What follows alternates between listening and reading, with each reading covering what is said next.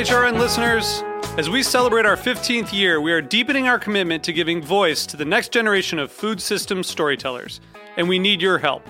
Our internship and fellowship programs help activate new possibilities for underrepresented and underestimated young people through experiential journalism, audio engineering, and production training.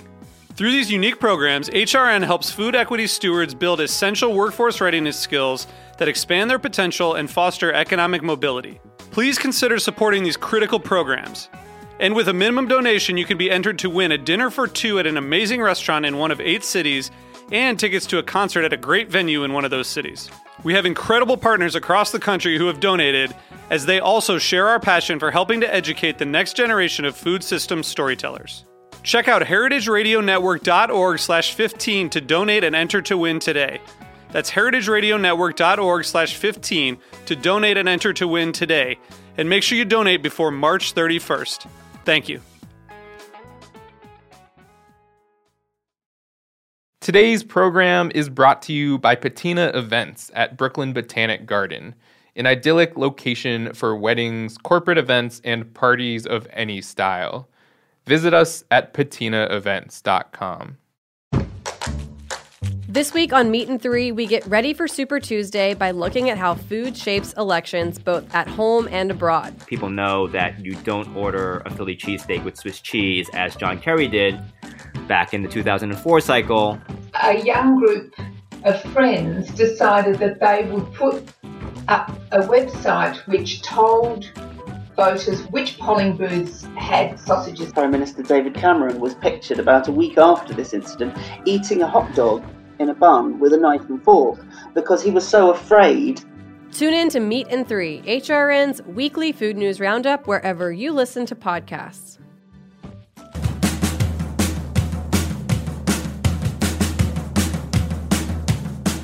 Hello, this is Dana Cowan, and you are listening to Speaking Broadly on Heritage Radio Network. Each week, I interview an extraordinary woman in the area of food and where it intersects with culture. And today, I've taken an Uber out to Montecito in California to be at the ground zero for the most beautiful cookies with the most beautiful pressed flowers in them. My guest today is Loria Stern. Welcome, Lori. Hi, thank you. Thanks for having me. Well, thanks for having me, actually, because I'm sitting in your house. Oh, well, I'm happy to have you here. One reason I'm so fascinated by your work is that you've combined two things that I love. You've combined cookies and nature. So can you tell me about the origin of this incredible business that you've created? Yes. Well, the first thing that I think about is growing up in Ojai, California. It's a really small town nestled in the mountains in a valley, and there's lots of nature and a lot of free time for kids. There's not really much happening in the town. So I spent a lot of time outside. I could just call myself a nature girl. That's the type of girl that I am. So combining nature and cooking came natural to me. So tell me more about Ojai, because I feel like you have so many great stories from when you were growing up. Yeah, we had a little garden at our house, and my mom grew the most beautiful roses. I mean, her rose garden was stunning, and I was in charge of the cherry tomatoes. And I remember I was a little entrepreneur. I was like 6, and I said, well, we should sell all these cherry tomatoes. We have so many. So I made a sign, and we put them at the mailbox, and there's always change in my little basket for people to leave money, but nobody ever took tomatoes. So I think my dad was just like emptying his pockets. No one ever took the tomatoes. Is there anything that the entrepreneur that you are now looks back at that 6-year-old and says, I had the gift, I just was in a cul-de-sac? I say, go girl. I was proud of myself as a 6-year-old. I think that's cool. And were you cooking as a little kid? Oh, yeah. I mean, by the time I was 10, I remember I cooked the entire Thanksgiving meal. No. Yeah. Oh, yeah. My mom would just check in on me every hour or so. You have to tell me, why was that? You were a take charge type of person? I think so. And I think I just loved cooking. And I think my mom, I would cook with her a lot. And I think I got to the point where she just said, oh, okay, she can do it herself. So I did it. When you were growing up, you were also a fierce competitive tennis player, which you are to this day. Well, Not as good as I used to be, but Do you think that there's an intersection between the competitive perfectionism of being an athlete and doing the cooking and the baking that you do?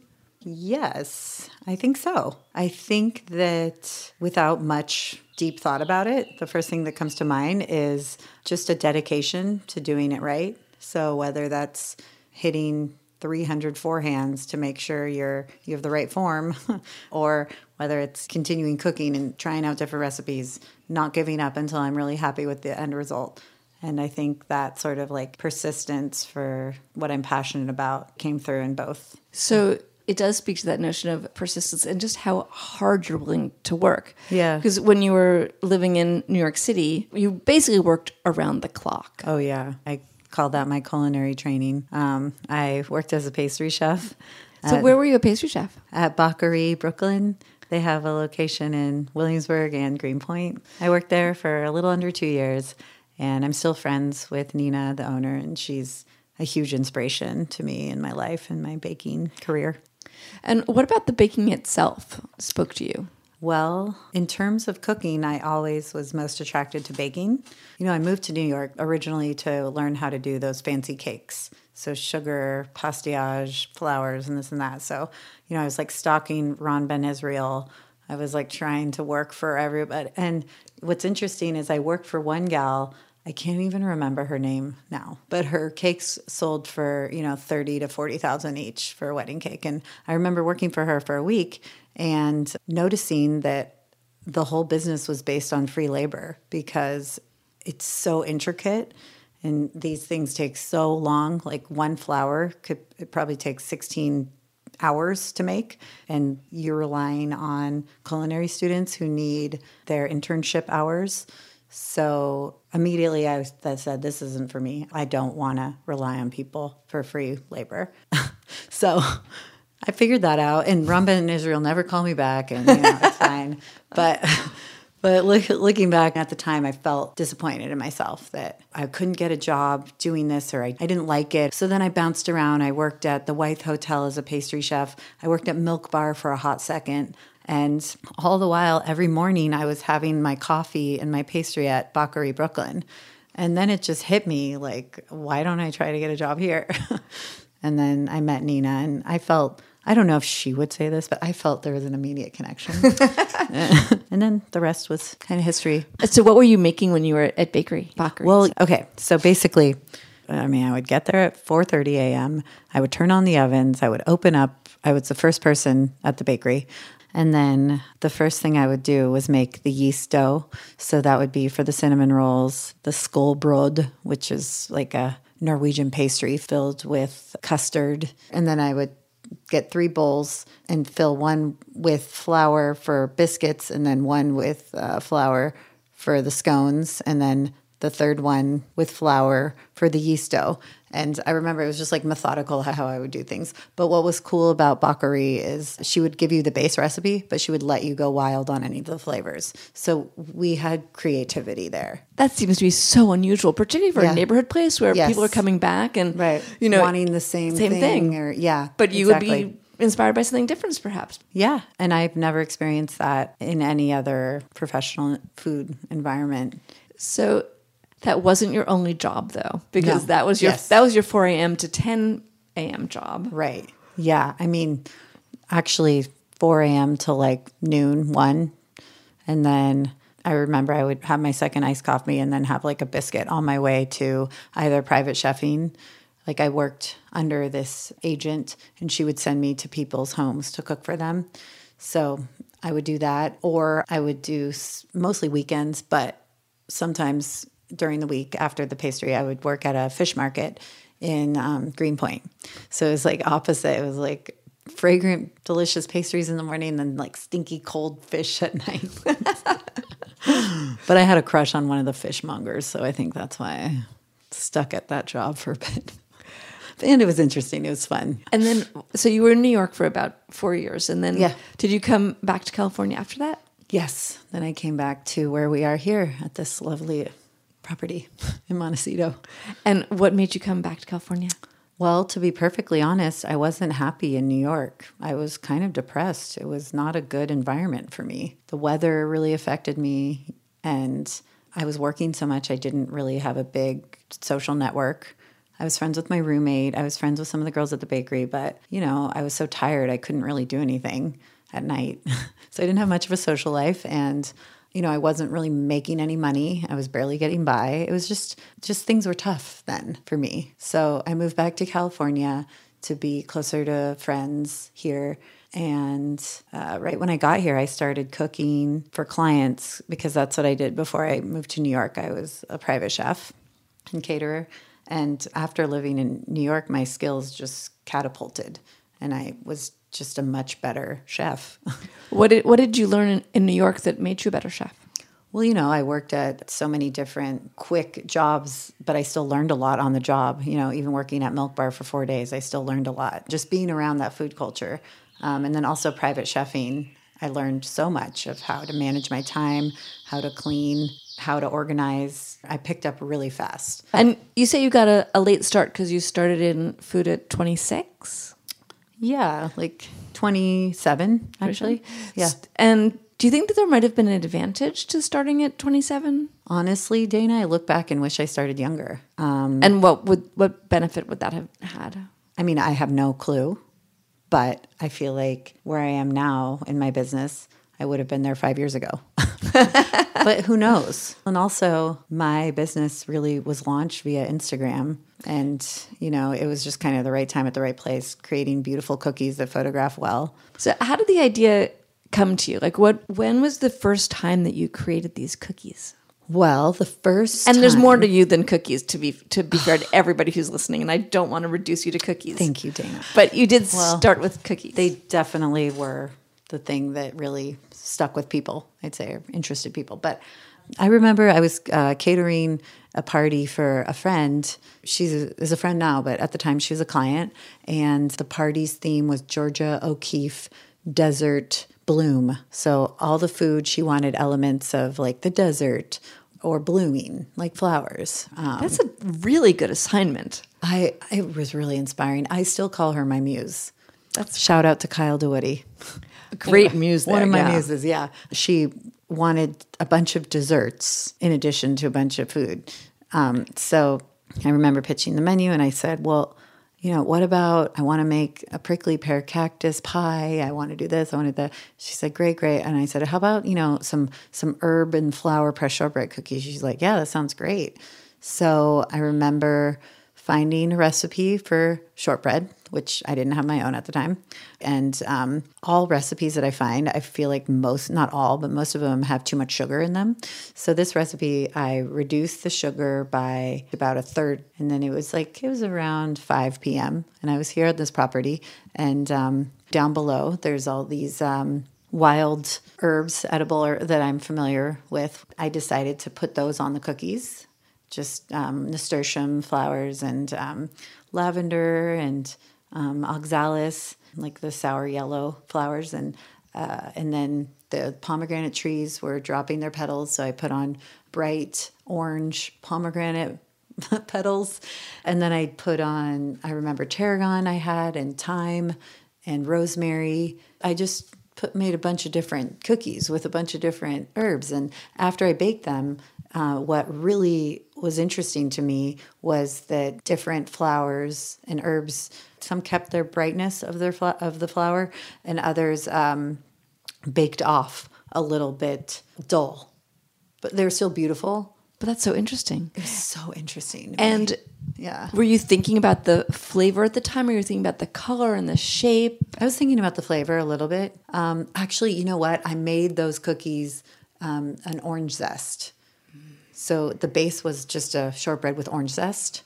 Then I think I did a little lemon juice in there too. So it was a little citrusy. And then I was thinking about, rosemary. This will taste a little more rosemary. Or, this lavender bud. This is going to be strong. But yeah, I remember the lavender baked gray, the purple lavender. It's like a light green almost. And then the pomegranate petals is what really interested me because those stayed bright red. And then the nasturtium, which is a bright red flower, baked a little bit brown, like a little burgundy brown.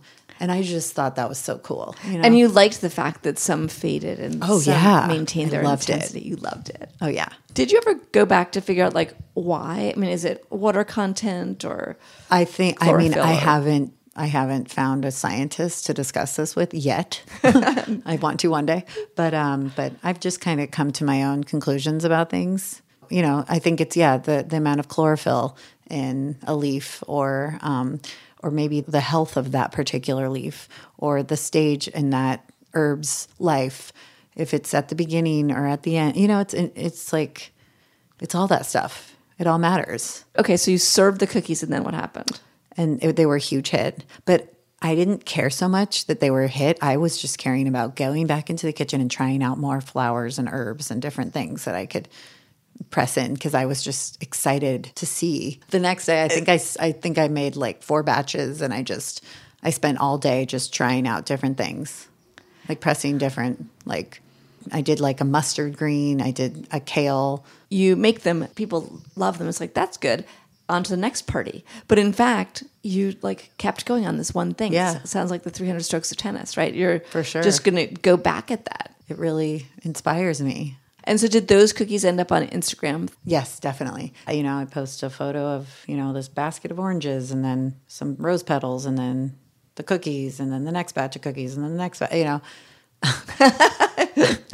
It was a little varied, but it blew up. Yes, and people wanted yes, to buy them. yes. That was the result. What happened was this really cool DJ, Harley Vera Newton is her name, and she was getting married and wanted these cookies at her wedding. So I sent her a bunch for her wedding. She bought them, and the wedding was being featured on Vogue.com. So once it was featured on Vogue, then I started getting emails from people with Vogue email addresses like, hey, we want to order cookies, da-da-da, hi, my name's da-da-da.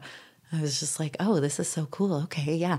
And, looking back, I was so funny. I had no idea how to package anything. I still don't really, but figuring that's a whole other How did you package them? Okay, see that box right there with the sides painted blue Yes. and turquoise? Yeah. I would send 12 cookies in that box without any tissue paper or anything. And they arrived whole? It seems like Oh, they didn't arrive whole. No, I had a couple total failures, and You've figured it out since then. I figured it, I hope. I'm working on getting custom packaging made, and I'm hoping to do it with new mushroom technology. So mushrooms instead of corn Yes. or styrofoam Yes. or whatever. So it like melts in. It's not just like compostable to where you would need to rotate it in oxygen in order for it to compost. Like this actually just composts. the mushroom decomposes. Yes. Okay, so then all the girls from Vogue started Buying the cookies for different parties, this and that. And then Vogue reached out to me and said that we're doing a new initiative. We're choosing 100 creatives from around the globe who are changing the landscape of culture as we see it. And we would like for you to be one of them. And we want to do video of you at your house. And I said, oh my gosh. I was just like, of course, over the moon, because Vogue is like the ultimate. And how the heck could I ever get into Vogue? I don't know. But you did. I did. I've been in Vogue 5 times now. And from there, the business grew. But it seems Yeah. like you didn't really have a plan. Oh, no, there's no plan. The plan was to just do what I like to do every day. Do you think that's a good plan for people? It depends how hard you're willing to work at what you like to do. Right, because you work incredibly hard. Oh, yeah. Harder than anyone I know. But I think what's different is that the quote unquote work that I do, I don't see it as work so much. I really like doing it. I still like making cookies. And I've made thousands. I mean, I don't even know how many. So how many cookies can you make in a day? Oh, I've cranked out 700 by myself in one day. And what type of equipment This do is you have? without any serious machinery. No, so Now I have more equipment and machines, but that one day it was a regular KitchenAid mixer. It was a rolling pin, several sheets of parchment, and a lot of flowers. tell me about the sourcing of your flowers. Okay. Well, there is an incredible farmer nearby. He has a plot of land in Carpinteria, which is 15 minutes away from where I live right now. And he has several acres in Ojai. I didn't know him growing up, but I knew his land growing up. And now I know him and we're friends. And what's his name? His name is BD, which stands for Bob Doubt. He's a lovely man, and he's vegan, and he's so sweet, and he's a flower farmer. I mean, he also farms fruits and different citruses and the most incredible herbs you'll ever try. I mean, his mint is pristine. Let's dial back. So I know that you took some classes in plants and medicine. Yes.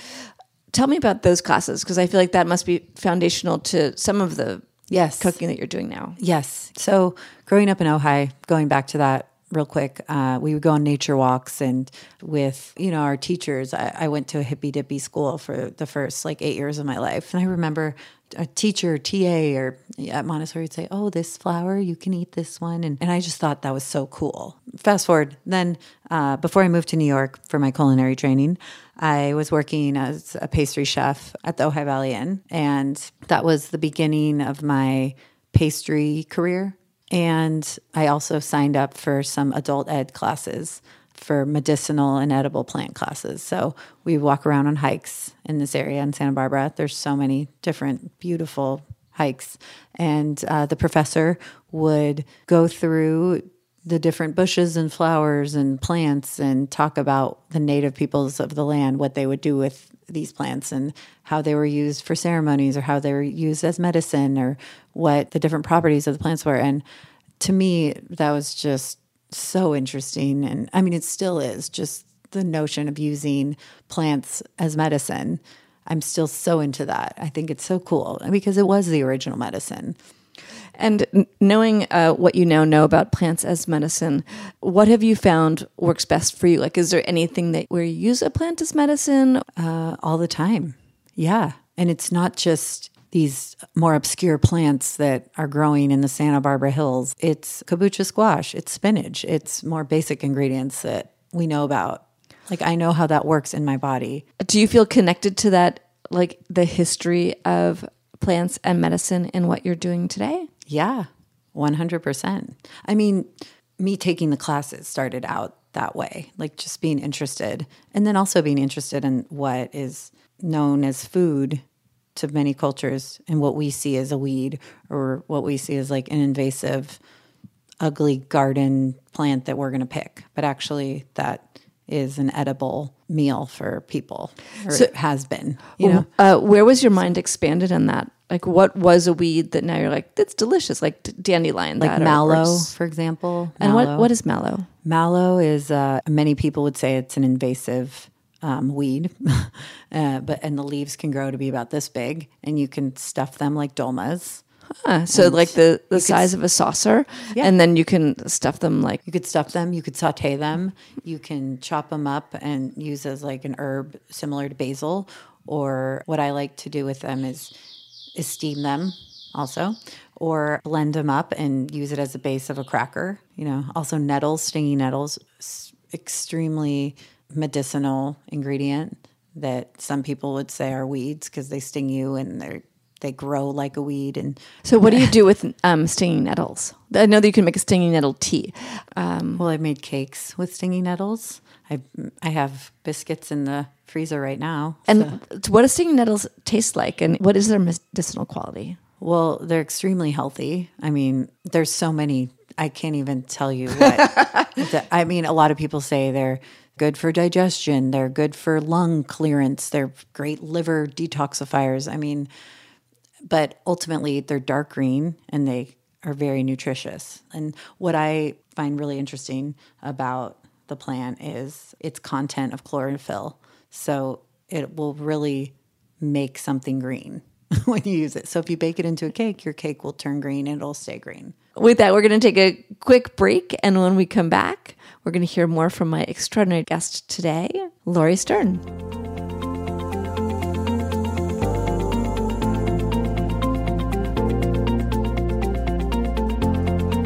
Patina Restaurant Group offers unparalleled service in New York's most iconic locations, including Lincoln Center and Macy's Herald Square.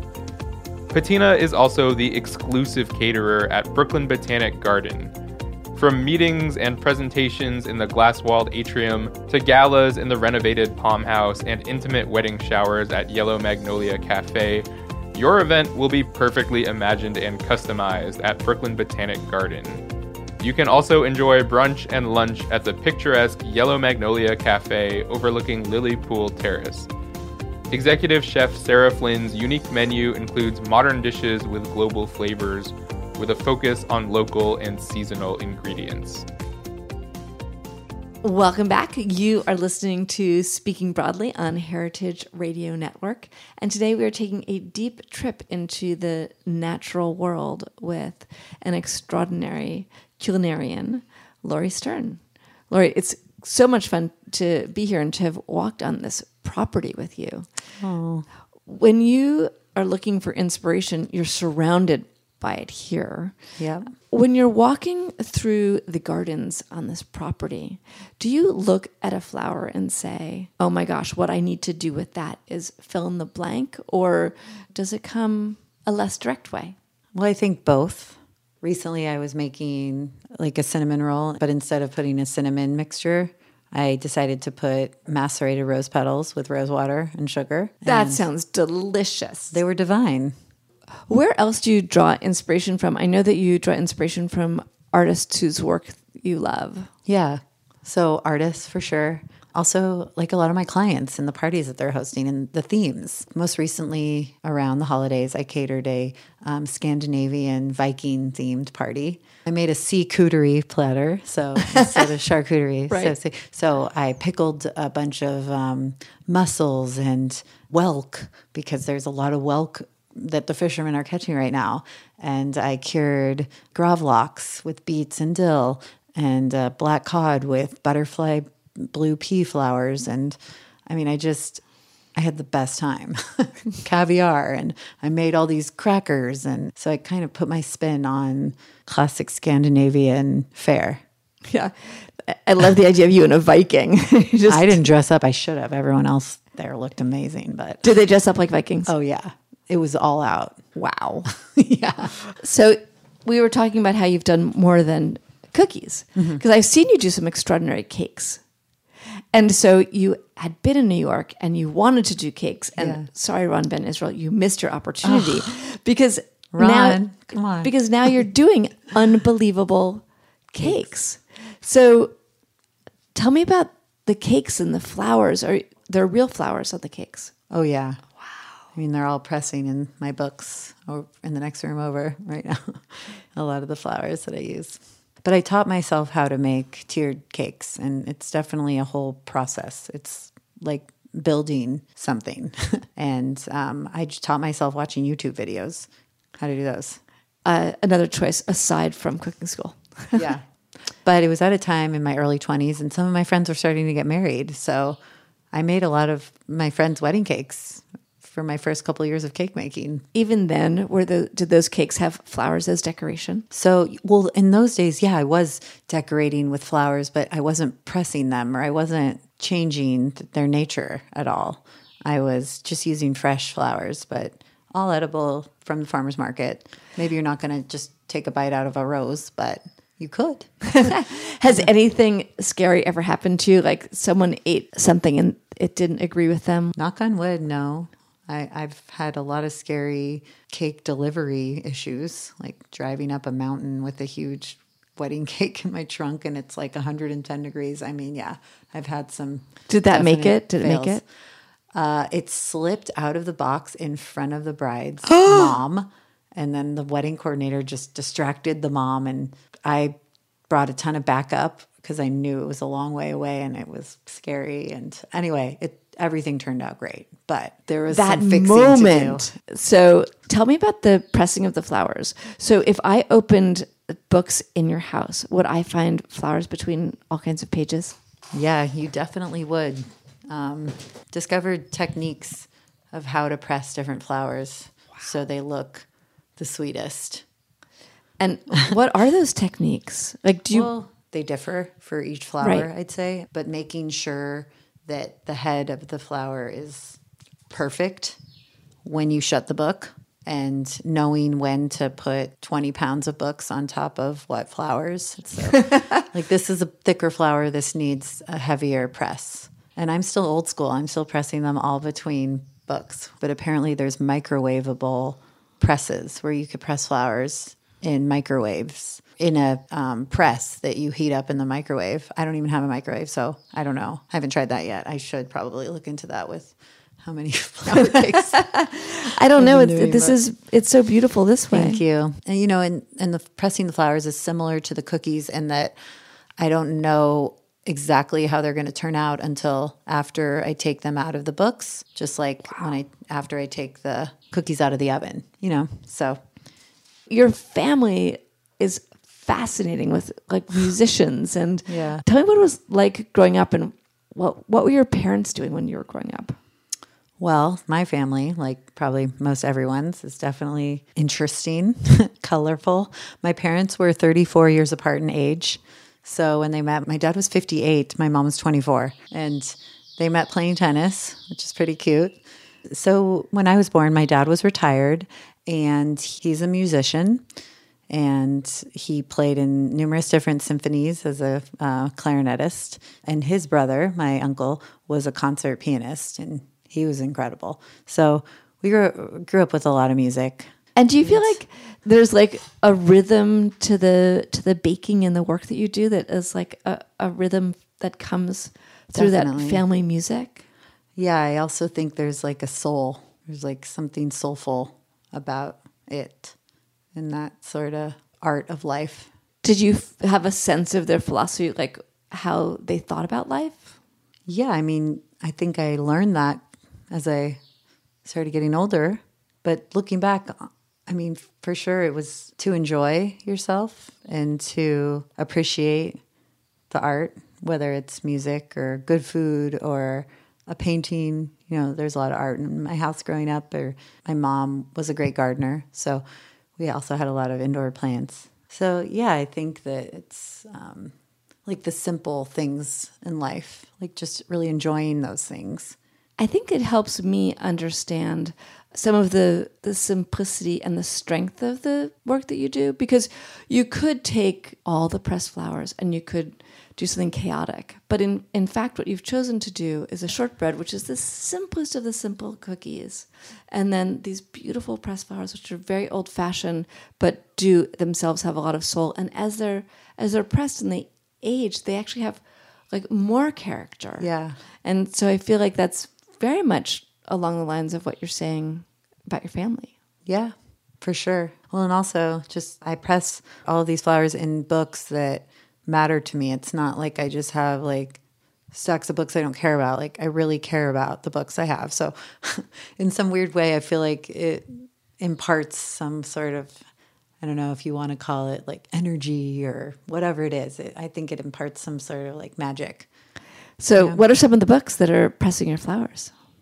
Well, right now it's a huge cookbook collection and then some poetry books. Yeah. So I was intrigued by some of the things that you've done that aren't like flowers pressed on cookies, like mushrooms. You did incredible, it felt like a mushroom experiment. It was. So tell me about the mushrooms. Yeah. Well, I took the idea of pressing something into a baked good and took it to the savory realm with the mushrooms. So what I did was I infused just a savory shortbread dough with butter, flour, Parmesan cheese, salt and pepper, an egg. And then I put some medicinal mushrooms in there. You can buy those everywhere right now, like reishi and chaga, and it's just dried mushrooms ground up into a powder that a lot of people use for drinks, and very big in California right now.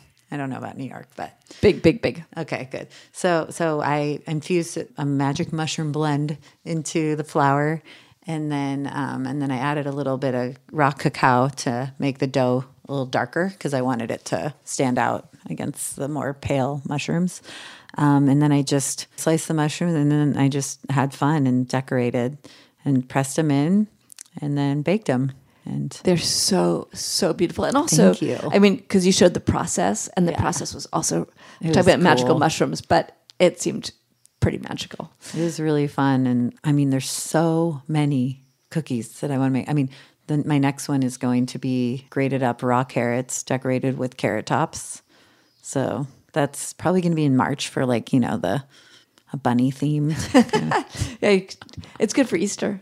So if people want to play around with these things, because listening to you, I'm like, I am so inspired. I'm like, I want to go dehydrate some strawberries and then pulverize them and then turn them into cookies with lemon drops.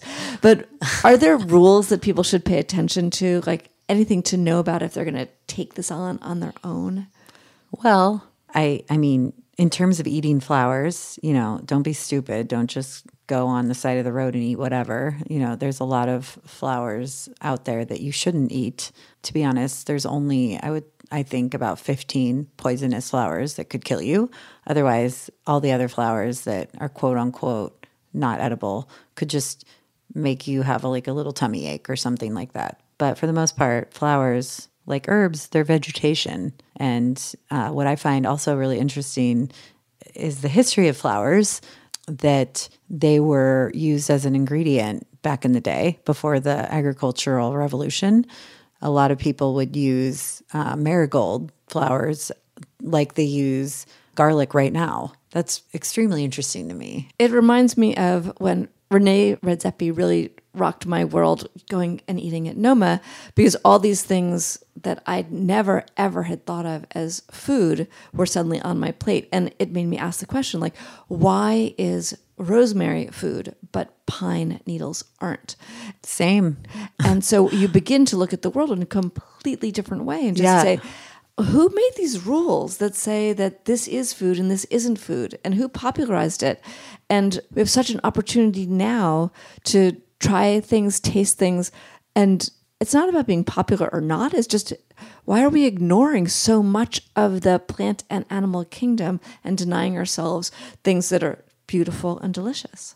Yeah, that would also help our planet by eating invasive weeds rather than shipping bok choy from Thailand when they have the same nutritional value, right? Or acorns, how it's a process to turn them into flour, but there's such a surplus of acorns. So, Loria, I love doing a speed round, and I'd love to do a speed round with you on your favorite edibles in the garden and what to do with them. Okay, Dana. Well, there's a lot, but I'll break it down to the ones that first pop into my mind right now. Great. And they're relevant in different seasons. I love pomegranate petals because they drop from the fruit naturally. You don't have to pick them. So you can gather them from the ground, and they bake bright, bright red. And they're just nice and tart, like a pomegranate seed. I love bachelor buttons because of their dark blue color and how they can press as stars. I love kaffir lime leaves because of their scent and how they can transform a dish, just one. I also love daisies. They're so sweet and they're edible. They look so cute when you press them and when you put them on cookies. On the daisy note, feverfew is another highly medicinal and popular tea, I'd say. But the flowers look like daisies and they bake beautifully, and they offer a nice bitter aroma and taste to the cookie. Is there any fear of burning, like the petals in the heat of the oven? Or it sometimes happens. Yeah, but it's okay. It's okay. Yeah. That's pretty too, I love that. At the end of each show, I ask my guests to tell me something that is better than the hype. People bringing back edible flowers as an ingredient as they once were, rather than as a way to decorate a dish. The flowers are actually offering a texture, a flavor, rather than just an afterthought of like a little sprinkle decoration. And they're kind of free. Oh, they're very free. And a lot of them grow like weeds. I end each show asking my guests to give a shout out to a woman in hospitality who they really admire and who's inspired them. Who would you give a shout out to? Well, I think that would be the owner of Bakery Brooklyn. Nina Bronmo is her name. She's extremely strong and inspiring and just a badass with really inspiring, cool values. She requests hard work from her employees, but she also gives a lot of freedom for creativity, which I think in turn makes you as an employee want to keep working for her and keep wanting to work there. Her core values don't seem to be all about money and making more money. It seems to be about providing a service to her community, which I find inspiring. Thank you so much for joining me, or letting me join you in your wonderful house amid this beautiful garden in this beautiful state of California. And thank you, all of you, for listening. And we'll be back again next week with another episode of Speaking Broadly, with an inspiring woman at its center. Speaking Broadly is powered by Simplecast. Thanks for listening to Heritage Radio Network, food radio supported by you. For our freshest content, subscribe to our newsletter. Enter your email at the bottom of our website, heritageradionetwork.org. Connect with us on Instagram and Twitter at heritage_radio. And you can also find us at facebook.com/Heritage Radio Network. Heritage Radio Network is a nonprofit organization driving conversations to make the world a better, fairer, more delicious place. And we couldn't do it without the support from listeners like you. Want to be part of the food world's most innovative community? Subscribe to the shows you like, tell your friends, and please join the HRN family by becoming a member. Just click on the beating heart at the top right of our homepage. Thanks for listening.